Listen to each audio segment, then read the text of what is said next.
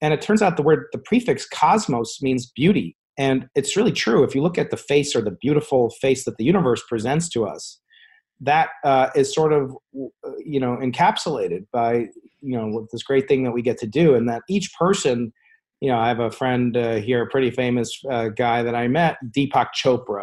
And he says things, and he writes books called, You Are the Universe.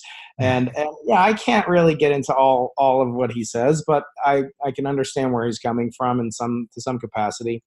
And he's very interested in real science. And when we had a conversation about this, and just how the fact is that in these little babies' brains, there are the same number of neural connections and pathways as there are stars or galaxies in the universe. Welcome to the Gratitude Podcast on www.georgianbenta.com, where you'll hear a new story each week that will inspire more gratitude in your own life. Our mission is to inspire 100,000 people to discover how to feel gratitude and live a happy life through the amazing life stories of our successful guests and their actionable tips. And now, the host of our podcast, Georgian Benta. Hi, Gratitude Seeker. Welcome to a new episode of the Gratitude Podcast. Today with me, I have Dr. Brian Keating. He is a professor of physics and astronomy at the Center for Astrophysics and Space Sciences in the Department of Physics at the University.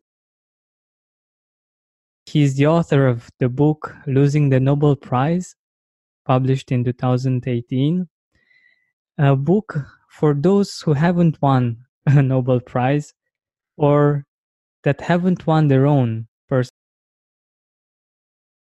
Welcome, Brian. Thank you, Georgian. It's a pleasure to be with you.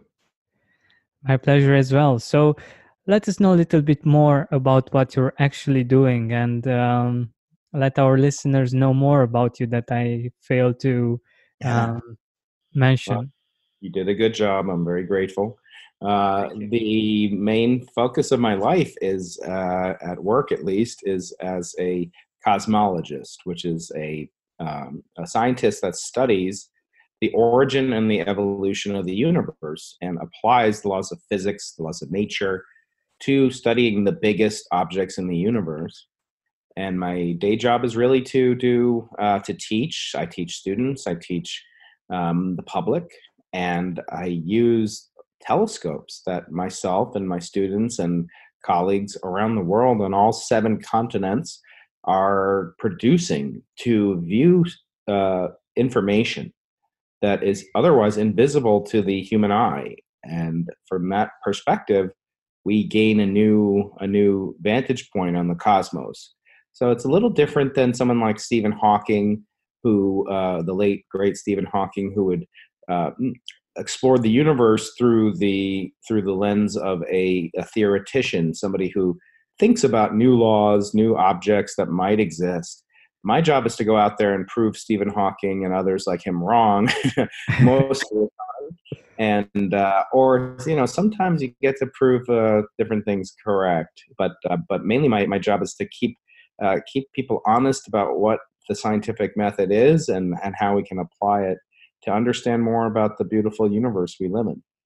Yeah, that's wonderful. And I think it's something innate in all of us, the willingness and the curiosity to explore, to find where we came from and where we're going. And I think it's an amazing and a fascinating work, finding these things out and exploring them, because I think there is a lot more to explore, and we know so little and have so much to explore. What's your take on this?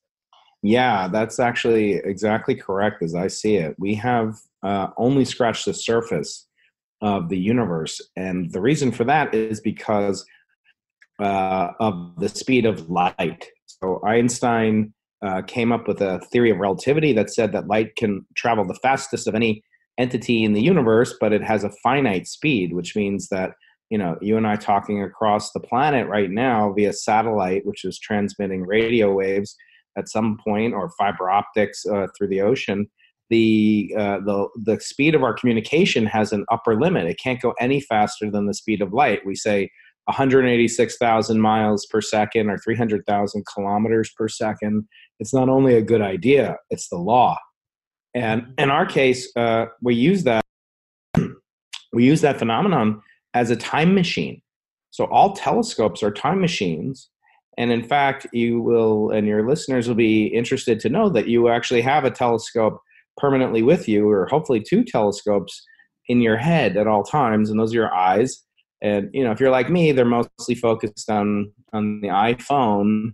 But when you look up at the night sky, you're seeing objects that are perhaps, thousands of light years away. In other words, light has been traveling from those distant objects at 300,000 kilometers per second, and it's been traveling for 1,000 years. If you see certain of the brightest stars, even it could be shorter. Some of the dimmer stars are farther away, and because of that, you're really looking back in time, and you don't know if there's another alien species of astronomers. Maybe there's an astronomer named Benton Georgian, and he's looking at you from another constellation, or that you're looking up and you're seeing the last remnants of a civilization that once lived and is now dead because it took so long for the light to reach your eyes.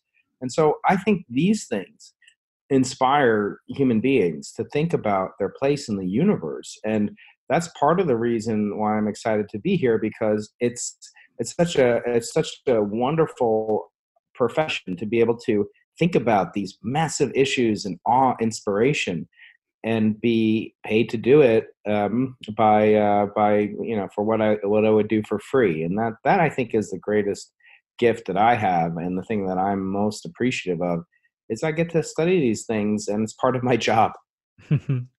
That's amazing, and indeed, it's a wonderful feeling to do what you love and to be paid for it. And I was actually thinking about the night sky and what you were just saying. For instance, when I was by the seaside, I was able on a field. I was able to see at night, like I had the really big view. Like I was able to see the fact that I am on Earth, because usually we don't realize the fact that we are on the planet somehow. We're just here. We don't look at the sky too much and see that we are part of something bigger. Yeah. And I'm wondering how does this research that you're doing and the work that you're doing influence you in seeing us as a species and in the gratitude that you feel? Yeah, it's a very good question. So what I do in my job, as I said, as a teacher, as a professor, and I believe in Russian. One of my friends told me, you probably know Russian better than I do, but the word scientist kind of translates into English as a person who was taught. I don't know if you know if that's correct or not. I really don't know Russian, unfortunately. Yeah. Okay. Good. Because maybe I'm wrong, but I do believe that is the correct way to think of the word scientist, and it really brings up the fact that to be a scientist, you had to have been taught by somebody else, and it also means that you have to be a teacher too, right? Because you can't just take from other people and not give back. And furthermore, as you probably have realized in your life, when you teach something to somebody else, maybe it's your client, maybe it's a family member, you actually learn whatever you're teaching better than you did before. And so the teaching process is an act of love. It's an act of generosity, both for the student that you're teaching and for yourself. And it's one of the few things that the more you do it, the more you give it away, the more you get. And I love that about what I get to do as a teacher, as a scientist. And so from that perspective, I really do believe, as you say, that everybody has an innate curiosity about science. Here you're in Europe, I'm here in America.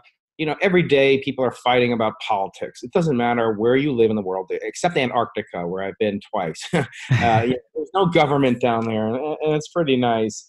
And I think that's great. And so, from the perspective of what we do as scientists, we don't have any political attachment, at least in astronomy. I always say there's no, in our country, we have Republicans and Democrats, and I always say there's no Republican constellation. There's no Democratic comet, floating around in space. So you could, and maybe in the UK, Tory, Labour, whatever. There's nothing about astronomy that's political. And, sometimes people try to make it political, and I stay away from that. So I'm grateful that it becomes a safe haven, a refuge, a place where you can go to get away and think about the things that really make us human. And maybe if you're interested in talk about my work here in San Diego, we have founded a center for the study of human imagination, and it's named after Sir Arthur C. Clarke. And in fact, I run a podcast there, and it's called Into the Impossible. And if your listeners are interested in subscribing, you can go to imagination.ucsd.edu. And I get to interview the brightest men and women on the whole planet, and I get to ask them questions about the nature of curiosity, as you brought up, and what it means to be a human being, I believe, is dependent on curiosity, which is unique in human beings. Not that my dog, when I have my dog and he's curious, where did I drop that piece of cheese? He wants to eat it. I don't think that's the same thing, but instead, for the curiosity I'm talking about, it's really uncovering new mysteries about the universe, or about the microbiome or the genome or things like that. And that's a unique aspect of human beings that is not very different from the creative impulse of an artist, of a poet, of a sculptor. And we explore what is the difference and what are the similarities. And furthermore, as you know, I already told you about how I love to teach. Can you teach someone to have more imagination? It's a very difficult question, and it's very exciting to think about. How do you teach someone to be curious? And I have some ideas about that. That's wonderful. That's wonderful. And I was thinking about how you see life. Like we see it from the knowledge that from the perspective of the knowledge that we have. You have a depth of knowledge that is beyond what we have, the most of the people. How do you see life, knowing, for instance, things about how the universe was created and where it's going? How do you see life in this larger perspective? Yeah, so what's so amazing to me is how interconnected the universe is. And by that, I mean that we are living on a planet, and the planet's kind of like a spaceship going through space. And we're in orbit around a huge nuclear reactor called the sun. And that sun produces enough light for the Earth to maintain a comfortable temperature. And that temperature is regulated by the fact that the Earth spins around once a day. And so half the day it can be warm, and then it has enough chance for the night to cool off and radiate back into space. Otherwise, we would be either permanently frozen or permanently boiling. And the Earth is just at the right distance, and all these wonderful magical alignments. And, while it's beautiful to think about it, we also think two things. One, we want to know why, if there's any reason to expect why we are at this fortuitous place in the universe. How did that happen? And what is necessary for life to exist? And then two, I think another thing that we're very conscious of and would like to understand is there other life in the universe? And by that life, I don't mean, if we found that there's some mold on one of Jupiter's moons, I think that would be very interesting, very exciting, very cool. But it would be dwarfed in significance by finding a message from an interstellar civilization that we can't even come into contact with. And so the question of, are we alone in the cosmos? Are there aliens, other civilizations out there in the cosmos? And at first glance, if you've ever looked up in those dark nights by the sea, as you talk about, and you look up and you see the Milky Way galaxy, it just looks like this splotch of milk, kind of poured on the heavens. And that comes from the incalculable number of stars that really make up the Milky Way galaxy, which is a pan-shaped, disk galaxy, and it's one of hundreds of billions of other galaxies. And within our galaxy, we know that there's 100 billion stars or more. And within each one of those stars, there may be a solar system surrounding it with, say, 10 planets. So if you go through the mathematics of it, it's not that complicated. There's about maybe there's 1 trillion planets in our galaxy alone, 1 trillion, one with 12 zeros. And then maybe there's another 1 trillion galaxies in the universe that have existed since the beginning of time, 13,800,000,000 years ago. And then so you take 1 trillion and you multiply by 1 trillion and you get 1 trillion trillion, and that, that's a 124 zeros. And you really, the human mind can't really comprehend such things. Exactly. I have the same sensation. Yeah. And so then you might think, well, it's pretty likely that there's other civilizations out there, right? There's huge numbers of astronomical objects. I just did one with 24 zeros following it. Just that's where the name astronomical numbers come from. But then you start to think, well, maybe there's 8 different things that go into that led to the creation of you and me having this conversation over the internet. In the history of the whole universe, you had to have a Big Bang.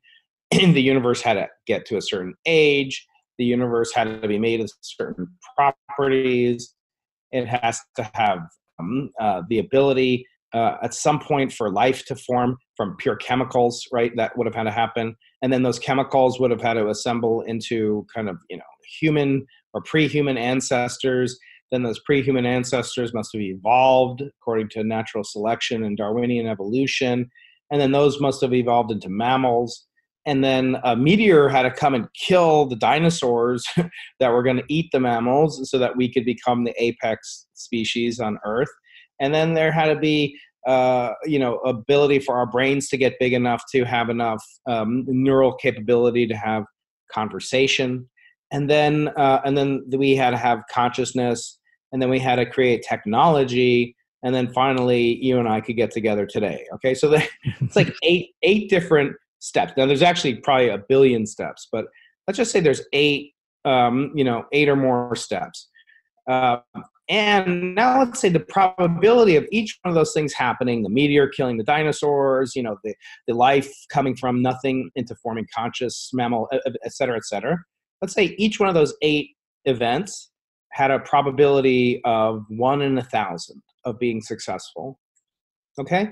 So I'll save you the math, but if you go through the math and you have 8 things and they each have a 1 part in 1,000 chance of occurring, that comes out to be the same number except in the denominator. In other words, the probability of that is 1 divided by 1 trillion trillion. So now you start thinking about that. That means you take the total number of planets and so forth that could be in the entire observable universe, and then you divide by the probability of all the probabilities it took for us to have this conversation, and you get a number that could be much, much smaller than 1%. It could be almost 0. And then I think that really makes me have a sense of gratitude, right? That all those things, if you look back in the history of the universe, really conspired in such a way for us, I'm not being completely cute about it, but all those things, if any one of them had gone wrong, we wouldn't be having this conversation about how the universe became possible for us to be here and exist. Wow, that's amazing. That's amazing, and it's so interesting how it actually matches with the spiritual perspective. Like that in spirituality, people talk a lot about the universe, and for instance, synchronicity. By the way, do you believe in synchronicity? I don't necessarily believe in it, but then again, I don't really know. That's not really my field of expertise. But the little that I do know about it, I don't have the greatest scientific confidence in. Mm-hmm. Because what you just described seems to me like it has a lot to do with synchronicity, with the fact that from a scientific standpoint, many things had to work out and to work together for this moment to happen. Mm-hmm. And I think it's a beautiful and an interesting parallel between the two ways of seeing the world and the universe. And I think there is a connection between everything, and that's the universe actually is this, right? It's everything Mm-hmm. is connected in the universe. Yeah, there is a certain a deep connection between how the universe is organized and the principles behind it, and the question of whether or not there's a teleological or there's a purpose for why this is the case. Of course, brings up notions, as you say, spirituality, a God, etc., which most cosmologists, most scientists don't like to talk about, and yet I think it's a perfectly natural. Uh, kind of consequence to be prepared to talk about. So I think these are the things that make us human beings, and so it's natural that cosmologists are also human beings. They're not just these dispassionate computers. So I don't believe that there's should be a separation between the two. But it's important to make sure that you are clear when you discuss which kind of domain you're in. Are you speaking purely scientifically? Are you speaking metaphysically or philosophically? And these are things that I'm happy to discuss. But most cosmologists aren't super interested in kind of the metaphysical or philosophical ramifications of what they do. They just like solving the puzzle that is the greatest mystery, which is the universe. Yeah, that's amazing, and I think it's so important, and it balances things out. Like people that might believe too much in the metaphysical, um, and the people like you that are actually studying this in a scientific way and taking into consideration the facts. And by the way, if we think about the facts, I know that you're also studying the evolution of the universe. Yes. Where are we going? Where is this starship going? Where do you see life in the future? Yeah, what's so amazing to think about is how the universe is on very human timescales basically constant. There's no change that is discernible over human timescales in terms of the planet, more or less, in terms of the sun, in terms of most anything that you can see. In fact, the word planet in Greek, this I know for sure, so not like my Russian, but I know for sure the word planet in Greek means wanderer. And so it's defined by what it does. In other words, it moves in the sky, unlike the stars. And that was kind of the distinguishing characteristic. And in some sense, it still is. The universe, or the only dynamic aspects of the universe that we could see for thousands of years were the planets and the moon, and it looked like they were all centered on the Earth, and in fact that they were in motion, and even the sun was in motion around the Earth. Of course, in the 1600s and 1500s with Copernicus and Galileo and Kepler and so forth, we learned that the Earth is going around the sun, and moreover that there's many other objects in the universe, the stars that we think of as glued, or the ancients thought of as kind of glued onto the celestial sphere that would then rotate around the Earth. Now we know that actually they're in motion around the center of the galaxy. They're not in motion around the Earth. They're not in motion around the sun. The sun instead is in motion around the galaxy. So the Earth is rotating around its axis. It's rotating around the sun. The sun is rotating around the center of the galaxy, and the galaxy is moving through intergalactic space at potentially very large speeds. And on those speeds, it's attracted not by the force of centrifugal motion or rotational motion, but it's attracted to other galaxies, which are themselves in motion and which themselves have stars within them, etc. Now, what we've noticed since 1929 or so, when Edwin Hubble and Vesto Slipher observed that the universe seemed to be expanding, that the galaxies were all on very large scales moving away from one another. that they weren't able to claim anymore that the universe was static. That even if you believe the Earth was in motion, the sun was in motion, etc., now you had to believe that all the galaxies in the universe are moving away from every other galaxy, more or less. There's a couple that are moving close to us via gravity, but besides that, all these galaxies are rushing apart, and some are rushing apart near the speed of light or beyond. And so the question that's natural is, what is going to happen in the future to these galaxies as they rush apart? And what we learned in 1998 was that the rate at which these galaxies are moving away from one another is changing, and it's getting faster over time. So it's like in the car, you push on the accelerator pedal, you go faster, and your speed gets faster too. That's what acceleration is. Well, our universe's galaxies are expanding and accelerating as well. And the question is, what will happen long in the future to the universe? And it's clear in the past, the universe was hotter, more compact, more dense, and younger. And in the future, the cosmos may, essentially rip apart, where the acceleration takes place at such a large rate that even the planets, even the molecules, even the atoms will eventually explode apart from one another because of this mysterious acceleration of energy caused by this phenomenon called dark energy that produces this acceleration. Now, I always, warn my, listeners or your listeners that, this is not going to happen for, potentially a trillion years. So, keep paying your taxes out there. That's a good one. That's a good one. Yeah, indeed. But I think what this tells us is that the moment is now to enjoy life, to appreciate it, and to see the universe as it is, and to enjoy its beauty, to find out more about what it's about, and who we are, and how small we are actually in this immense universe.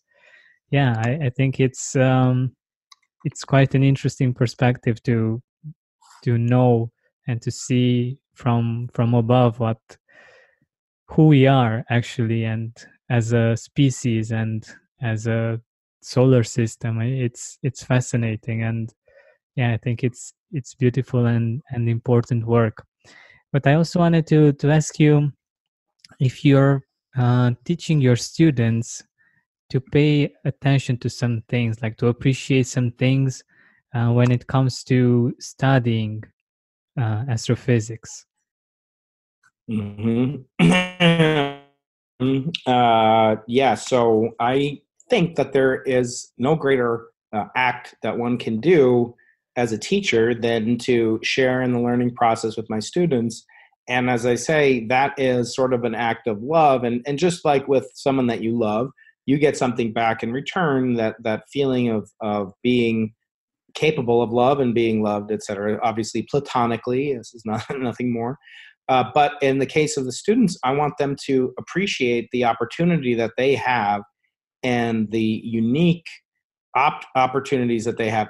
And that also means taking advantage of when they live in time, that we are now able to not just think about the universe as people did for thousands of years, but they're actually able to build stuff to contribute to the new creation of knowledge like never before. And so what I try to do is really stimulate their curiosity. And when you, I don't know if you are into like puzzles or Rubik's Cubes, things like that, and you solve a puzzle, you don't throw away the Rubik's Cube, right? I mean, my kids do this, and they keep doing it. Whenever they solve it, they want to go back and do it again. And that's because every time you solve a puzzle, you get a taste of the original excitement of doing it for the first time. And in science, there's an infinite number of puzzles to solve. And each scientist is just like one link in a chain that connects the past, when things were uncertain and unclear, imprecise. And they get to play a role and create, as a requirement to get their PhD, their doctorate. They have to create something brand new that has never existed in the history of the universe. Wow.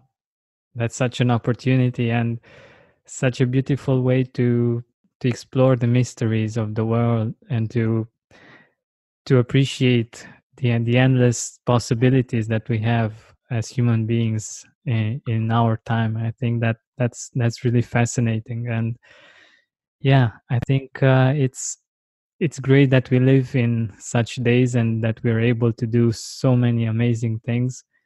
And yeah, but getting a little bit back on Earth Yeah. and on being human, what are the things that this research got you to um, be, become more grateful, like to appreciate more in your own life? Like I know, for instance, that you've recently, well, let's say, uh, almost recently had some babies, and Yeah.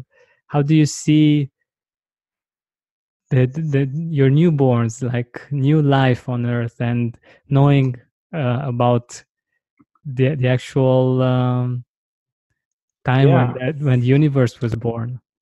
Yeah, well, it's always exciting, when a new life comes into the world. And I always say with my kids that I'm grateful because they give me a lot of experience with dark matter. They produce dark matter in their diapers, unfortunately. So I get to experience that directly. But it's actually, it's very interesting when I think about the word. This another, you might think I'm a linguist or something, but I love thinking about the meanings of words. And you ever heard of, or in America at least, we have these people called cosmetologists, and they Yeah, I are know. people that do haircuts and makeup, and if you ever seen a picture of me, I'm not super skilled in that area. But at any rate, the word cosmetologist and the word cosmologist share the prefix cosmos. And I started to wonder, well, why is that? What is the reason? The hair cutting and and it turns out the prefix cosmos means beauty. And it's really true. If you look at the face, or the beautiful face that the universe presents to us, that is sort of encapsulated by this great thing that we get to do. And that each person, I have a friend here, a pretty famous guy that I met, Deepak Chopra, and he Mhm. says things, and he writes books called "You Are the Universe." And yeah, I can't really get into all of what he says, but I can understand where he's coming from in some capacity. And he's very interested in real science. And when we had a conversation about this, and just how the fact is that in these little babies' brains, there are the same number of neural connections and pathways as there are in Wow. our galaxy, our universe. And he thinks there's some deep meaning behind it. It could be a coincidence, maybe it's not. Maybe once you get to reach a certain point in complexity, you start to take on these structures. But I looked into it, and just to see how intricate the universe is, and the more you do that, the more likely you are to feel gratitude. Because just as with kind of the miracles I talked about, these 8 separate miracles that could not have happened with 99.9% probability each one, and then you multiply them all together, and somehow you get a universe where we're having this conversation. So I think having that perception, especially with children, especially with students, and everyone can be not everyone can be a parent maybe, but everyone could be a teacher. And one of the things I hate the most came from a Nobel Prize winner named George Bernard Shaw, and he said, "Those who can't do teach." It was meant to, be a negative kind of insult to teachers, but or maybe it was, but in any case, I take it completely the opposite argument, that the best teachers are the ones who did the most and know and understand the most. So that is one of the ways I think when I teach my children, and I teach my students.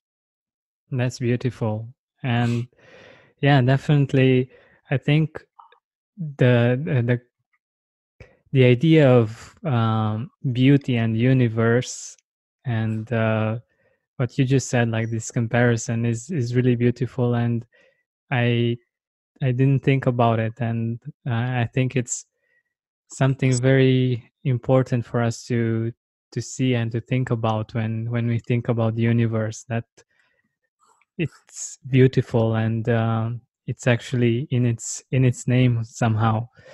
And my last question is regarding your book, Yeah. getting the Nobel Prize. do you have a message for those of us who have lost their own Nobel Prize in their own way? Yeah, it's it's interesting because I realized in writing the book that not everyone actually will lose a Nobel Prize or lose an Oscar or something like that, but it is very uncommon, and to phrase it another way, to win a Nobel Prize or to win an Oscar or to win, best podcast of the year.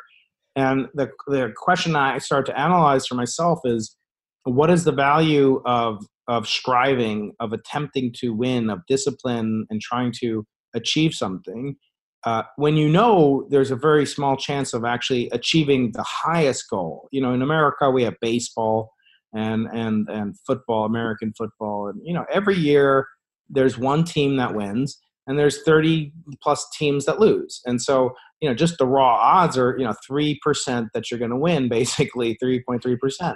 And so the probability, once you do win Super Bowl or the World Series, that you're going to do it again and again and again, it's so small. And certainly with the Nobel Prize, there's only one person in human history who's won it twice in physics, and out of 200 plus people, and most of those are men and Europeans or Americans and Asians. And the question of how did that actually change them once they did win? And I came to learn, from kind of sorrowful stories, that a lot of people had impacted their lives in a negative way, just in terms of taking them away from the things that they love most doing, which is science, and that they then became victim to being on panels and committees and board meetings and all the things that weren't doing the science that they loved so much, that inspired them to do the work that they did. So be careful what you wish for, because you might get it. Be thankful for the journey, not the golden destination. And realize that the adversity that you struggle through, may be the thing that gives you definition, and may be the thing that most strengthens and builds your character. So enjoy the resistance, enjoy the struggle before you get there. That's beautiful. And I think like we could create a parallel between this and the universe. Like the universe is always expanding, and it's not about getting to a certain point in which it has perfectly expanded and it has nothing to do from there on, but it's in constant motion, and it's constantly growing and becoming even more beautiful from many different ways, from many different points of view. I wanted to ask you, at the end of our time together, where can our audience find you? Where can they find your book, your podcast? Yeah, so my book is available in most bookstores in America, or on Amazon.com or Barnes & Noble or Google Play Store. If you're overseas, there is a UK edition coming out in a couple of months. I believe you can get the digital, ebook version on the usual places where you can get such things. And then the other way to keep in touch with me is via my mailing list, which is available at my website, which is just briankeating.com. And I'm pretty active on Twitter and YouTube. I don't do much on Facebook or Instagram or anything like that. But my Twitter is Dr. Brian Keating, DrBrianKeating, and that's my YouTube channel also. So you can find me there. I put out a lot of videos. And also my podcast is available, episodes of the podcast are available through there as well. And that's Into the Impossible podcast. Beautiful. Beautiful. Thank you so much for being here with us and for sharing so many fascinating ideas and for sharing your own experiences. Thank you so much. It's my pleasure. Thank you so much for having me on. Hey, Gratitude Seeker. Thank you so much for taking the time to listen to this interview. I really appreciate it. And if you could think of one person that would also benefit from it, share it with them. It might actually be the inspiration that they need to make their day or maybe even their life much better. Thank you so much once again. This has been Georgian Benta. Don't forget to keep seeking and spreading gratitude.